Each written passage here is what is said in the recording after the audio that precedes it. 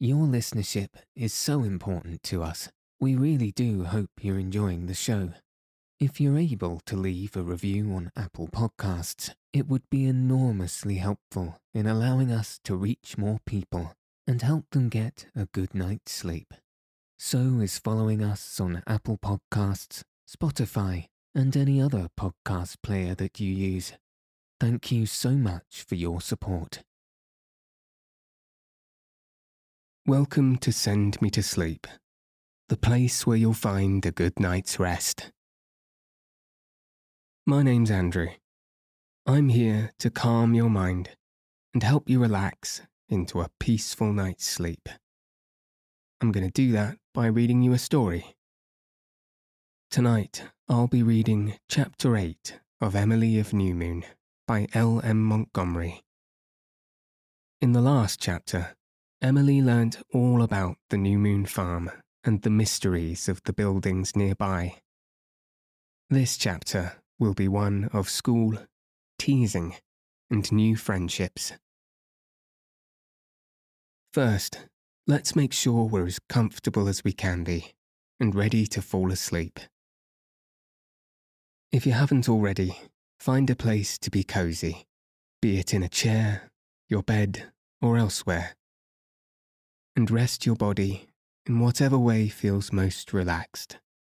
Sitting up, laying down, eyes open or eyes closed. We all fall asleep in our own time and in our own way, so while you're on your own path to sleep, all you'll need to do is follow the sound of my voice. And now, let your eyes fall heavy and your breath soften as we settle in for a peaceful night's sleep.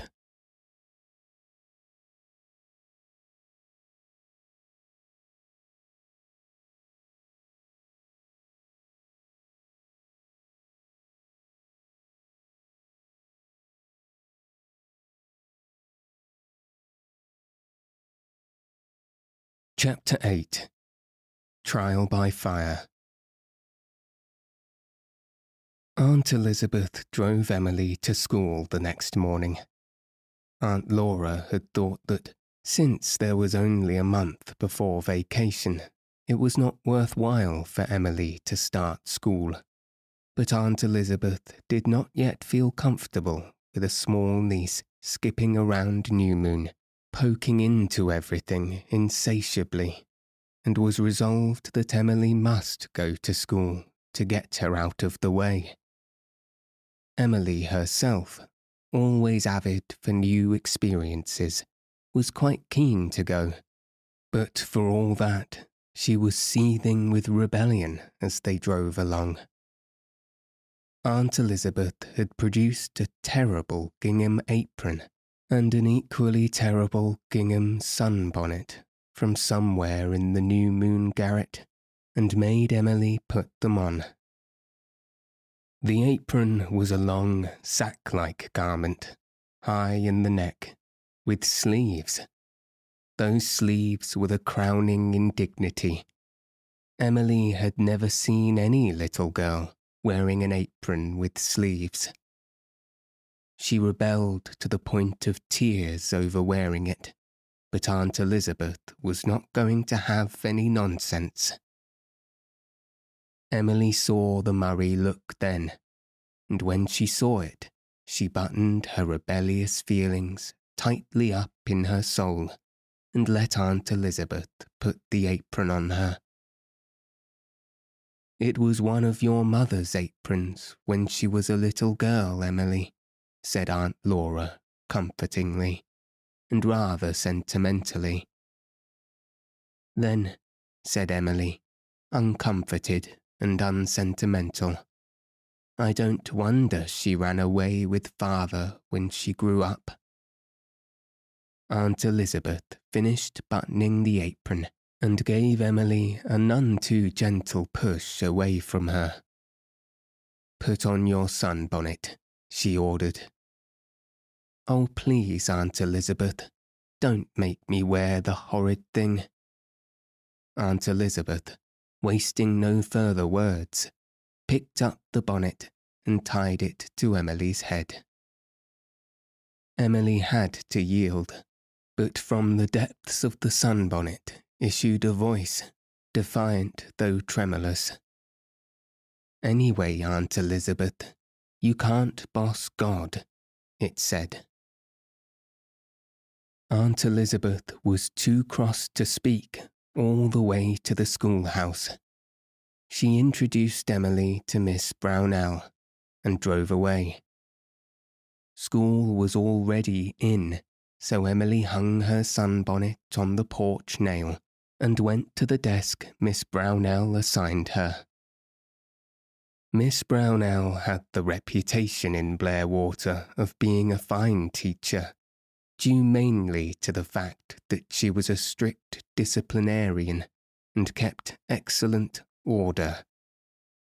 She was a thin, middle-aged person with a colourless face, prominent teeth, most of which she showed when she laughed, and cold, watchful grey eyes, colder even than Aunt Ruth's.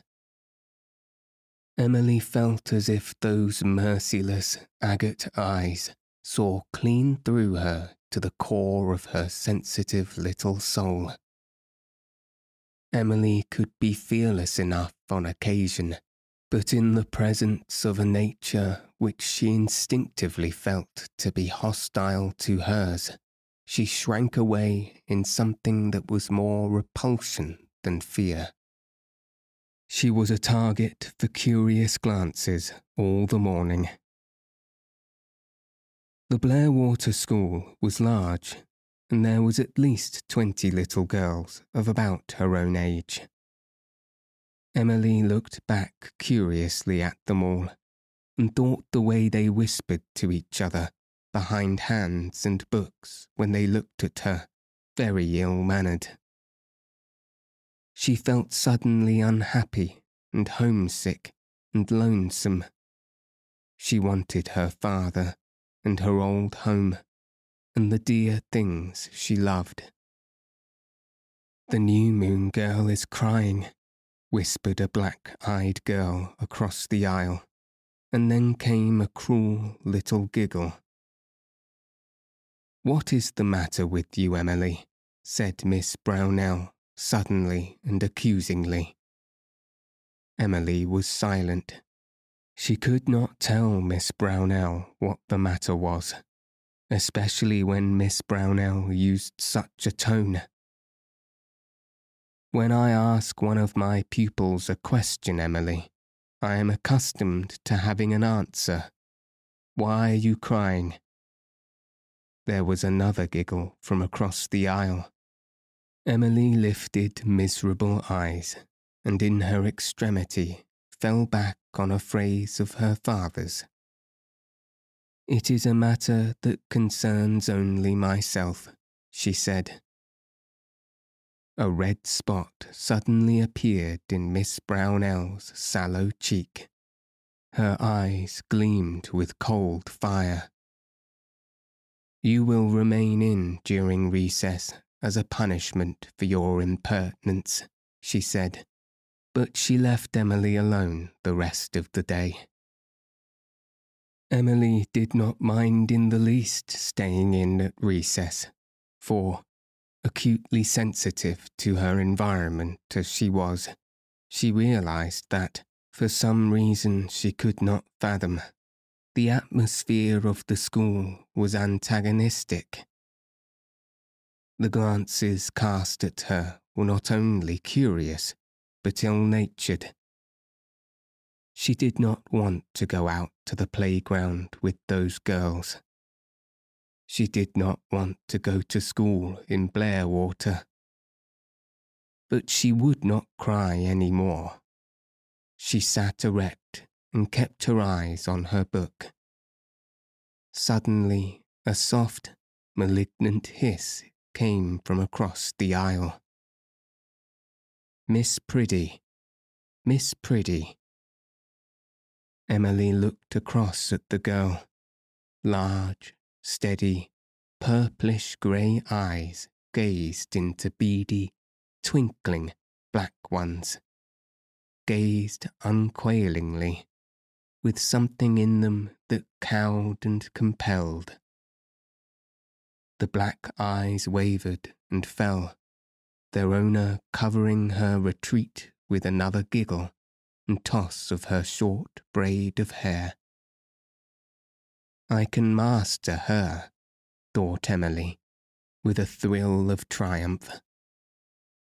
But there is strength in numbers, and at noon hour Emily found herself standing alone on the playground, facing a crowd of unfriendly faces. Children can be the most cruel creatures alive.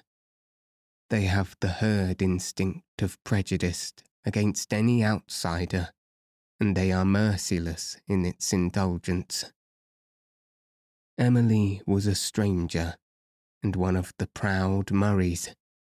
2 counts against her, and there was about her, small and ginghamed and sun-bonneted as she was, a certain reserve and dignity and fineness that they resented. And they resented the level way she looked at them, with that disdainful face under cloudy black hair, instead of being shy and drooping as became an interloper on probation. "You are a proud one," said Black Eyes. "Oh, my, you may have buttoned boots, but you are living on charity." Emily had not wanted to put on the buttoned boots. She wanted to go barefoot, as she had always done in summer. But Aunt Elizabeth had told her that no child from New Moon had ever gone barefoot to school. "Oh, just look at the baby apron," laughed another girl, with a head of chestnut curls. Now Emily flushed. This was indeed the vulnerable point in her armour. Delighted at her success in drawing blood, the curled one tried again. "Is that your grandmother's sunbonnet?" There was a chorus of giggles. "Oh, she wears a sunbonnet to save her complexion," said a bigger girl. "That's the Murray pride. The Murrays are rotten with pride, my mother says." "You're awful ugly," said a fat, squat little miss, nearly as broad as she was long. "Your ears look like a cat's." "You needn't be so proud," said Black Eyes.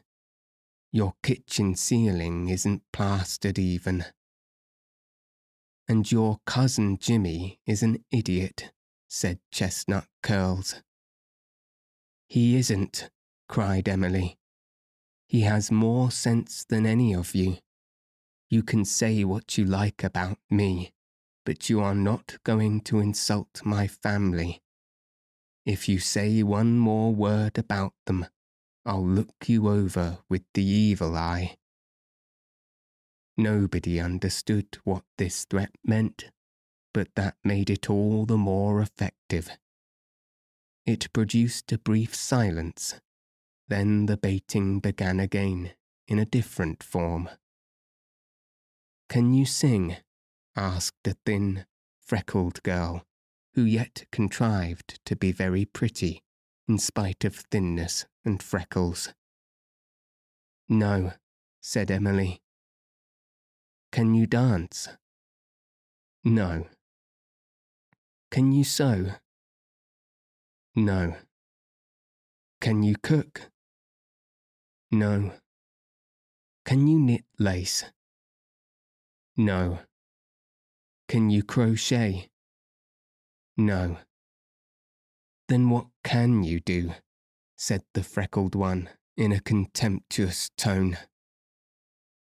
"I can write poetry," said Emily, without in the least meaning to say it. But at that instant she knew she could write poetry. And with this queer, unreasonable conviction came the flash. Right there, surrounded by hostility and suspicion, fighting alone for her standing, without backing or advantage, came the wonderful moment when soul seemed to cast aside the bonds of flesh and spring upwards to the stars. The rapture and delight on Emily's face amazed and enraged her foes. They thought it a manifestation of Murray pride in an uncommon accomplishment. "You lie," said Black Eyes bluntly. "A star does not lie," retorted Emily. The flash was gone, but its uplift remained.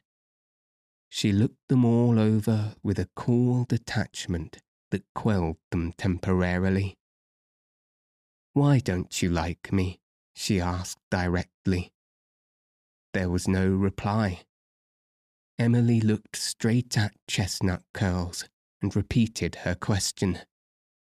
Chestnut Curls felt herself compelled to answer it. "Because you ain't a bit like us," she muttered. "I wouldn't want to be," said Emily scornfully.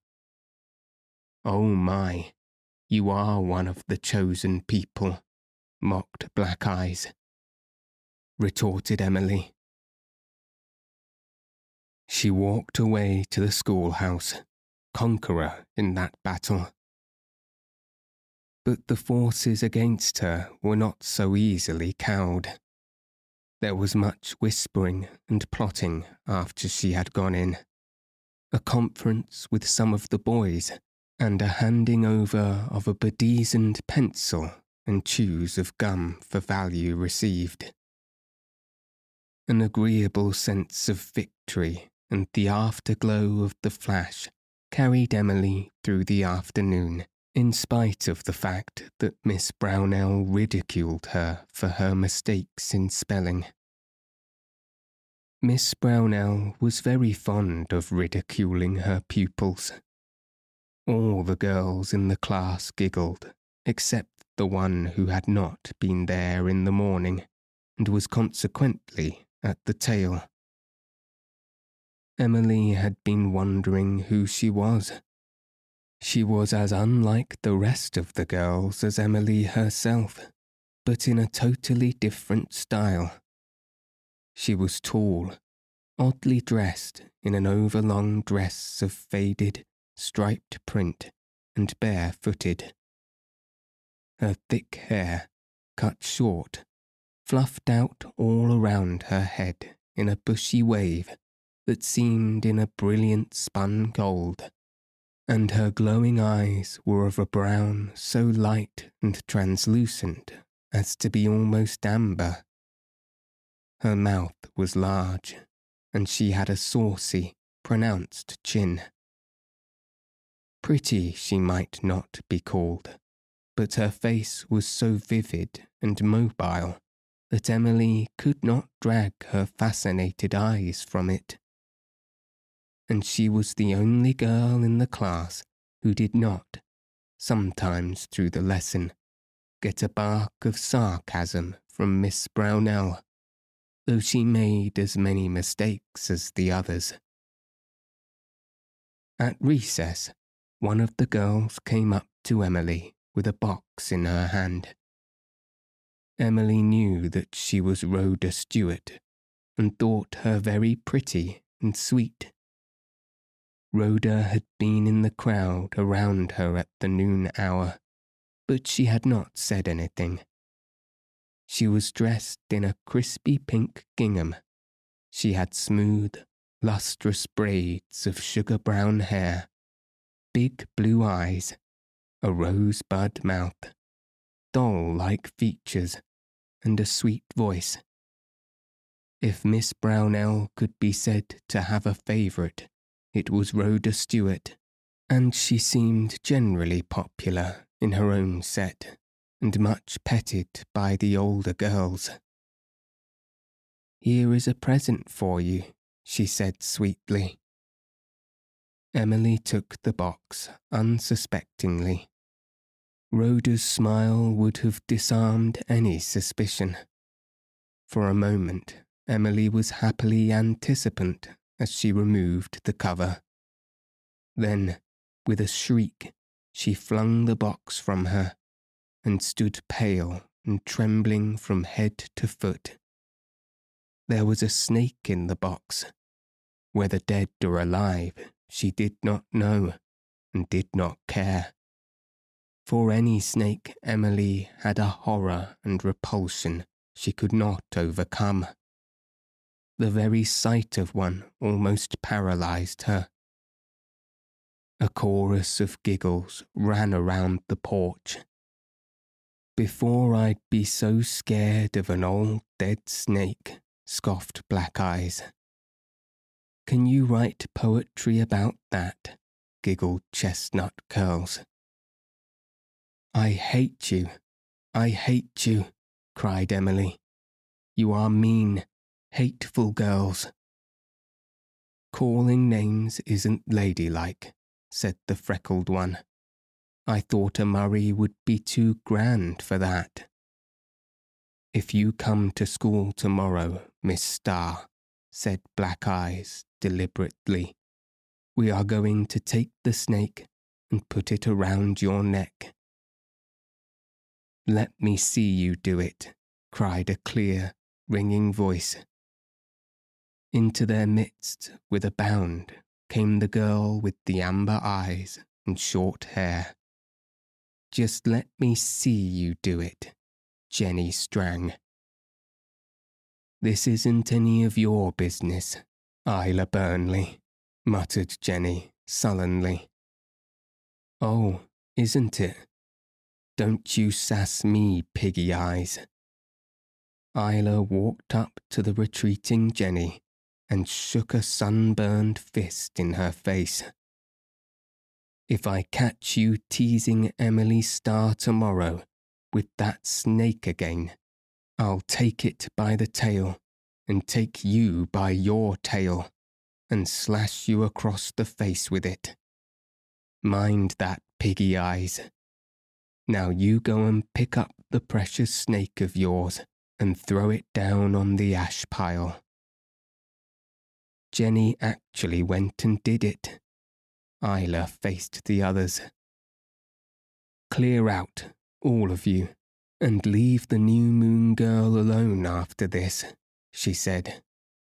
"If I hear any more meddling and sneaking, I'll slit your throats and rip out your hearts and tear your eyes out. Yes, and I'll cut off your ears and wear them pinned on my dress." Cowed by these ferocious threats, or by something in Isla's personality, Emily's persecutors drifted away. Isla turned to Emily. "Don't mind them," she said contemptuously. "They're jealous of you. That's all. Jealous because you live at New Moon and ride in a fringed top buggy and wear buttoned boots. You smack their mugs if they give you any more of their jaw." Isla vaulted the fence and tore off into the maple bush without another glance at Emily. Only Rhoda Stewart remained. "Emily, I'm awfully sorry," she said, rolling her big blue eyes appealingly. "I didn't know there was a snake in that box. Cross my heart, I didn't. The girls just told me it was a present for you. You're not mad at me, are you? Because I like you?" Emily had been mad and hurt and outraged, but this little bit of friendliness melted her instantly. In a moment, she and Rhoda had their arms around each other, parading across the playground. "I'm going to ask Miss Brownell to let us sit with each other," said Rhoda. I used to sit with Annie Gregg, but she's moved away. You'd like to sit with me, wouldn't you?" "I'd love it," said Emily warmly. She was as happy as she had been miserable. Here was the friend of her dreams. Already she worshipped Rhoda. "We ought to sit together," said Rhoda importantly. "We belong to the two best families in Blairwater. Do you know that if my father had his rights, he would be on the throne of England?" "England?" said Emily, too amazed to be anything but an echo. "Yes, we are descended from the kings of Scotland," said Rhoda. "So of course we don't associate with everybody. My father keeps store, and I'm taking music lessons. Is your Aunt Elizabeth going to give you music lessons?" "I don't know." "She ought to. She's very rich, isn't she?" "I don't know," said Emily again. She wished Rhoda would not ask questions. Emily thought it was hardly good manners. But surely a descendant of the Stuart kings ought to know the rules of breeding, if anybody did. "She's got an awful temper, hasn't she?" asked Rhoda. "No, she hasn't," cried Emily. "Well, she nearly killed your cousin Jimmy in one of her rages," said Rhoda. "That's true. Mother told me. Why doesn't your Aunt Laura get married? Has she got a beau?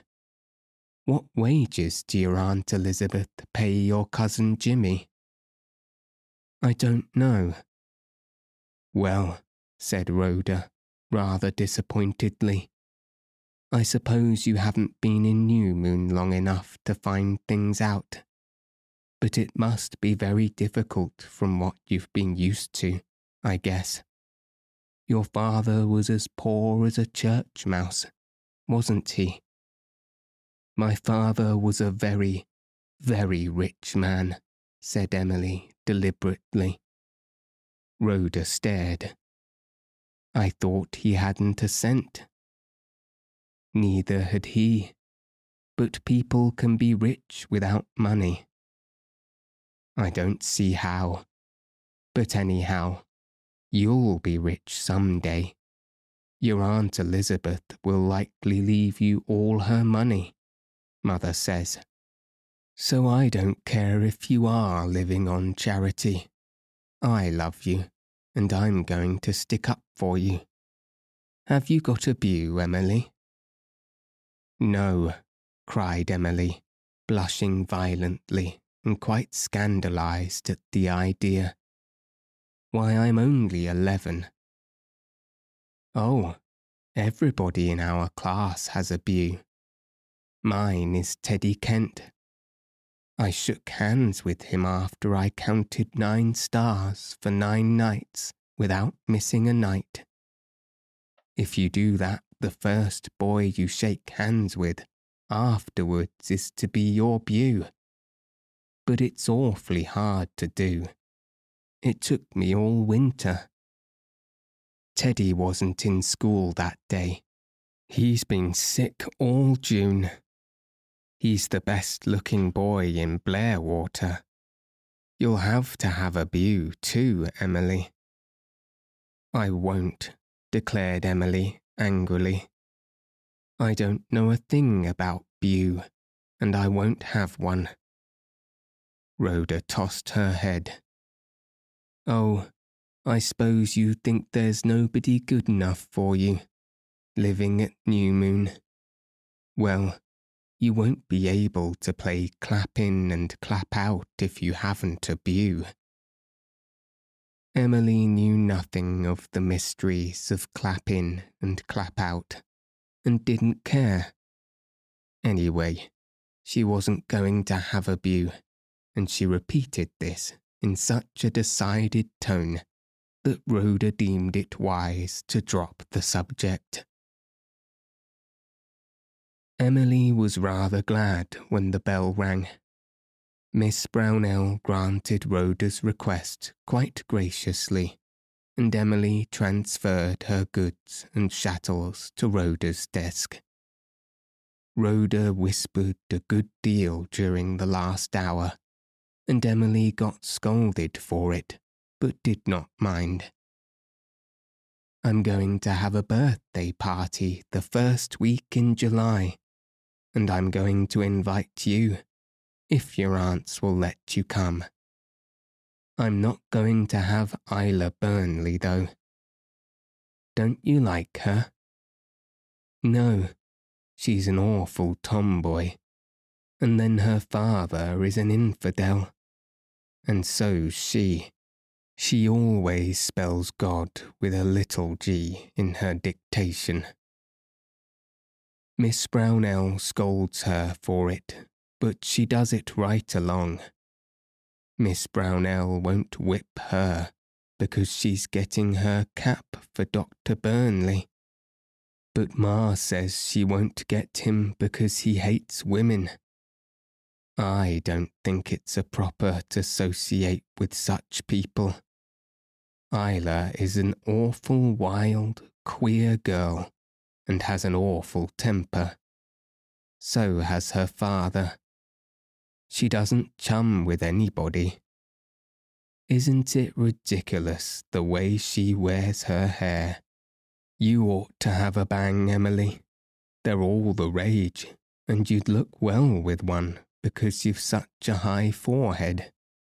It would make a real beauty of you. My, but you have lovely hair, and your hands are just lovely. All the Murrays have pretty hands, and you have the sweetest eyes, Emily." Emily had never received so many compliments in her life. Rhoda laid flattery on with a trowel. Her head was quite turned, and she went home from school determined to ask Aunt Elizabeth to cut her hair in a bang. If it would make a beauty of her, it must be compassed somehow, and she would also ask Aunt Elizabeth if she might wear her Venetian beads to school next day. The other girls may respect me more then, she thought.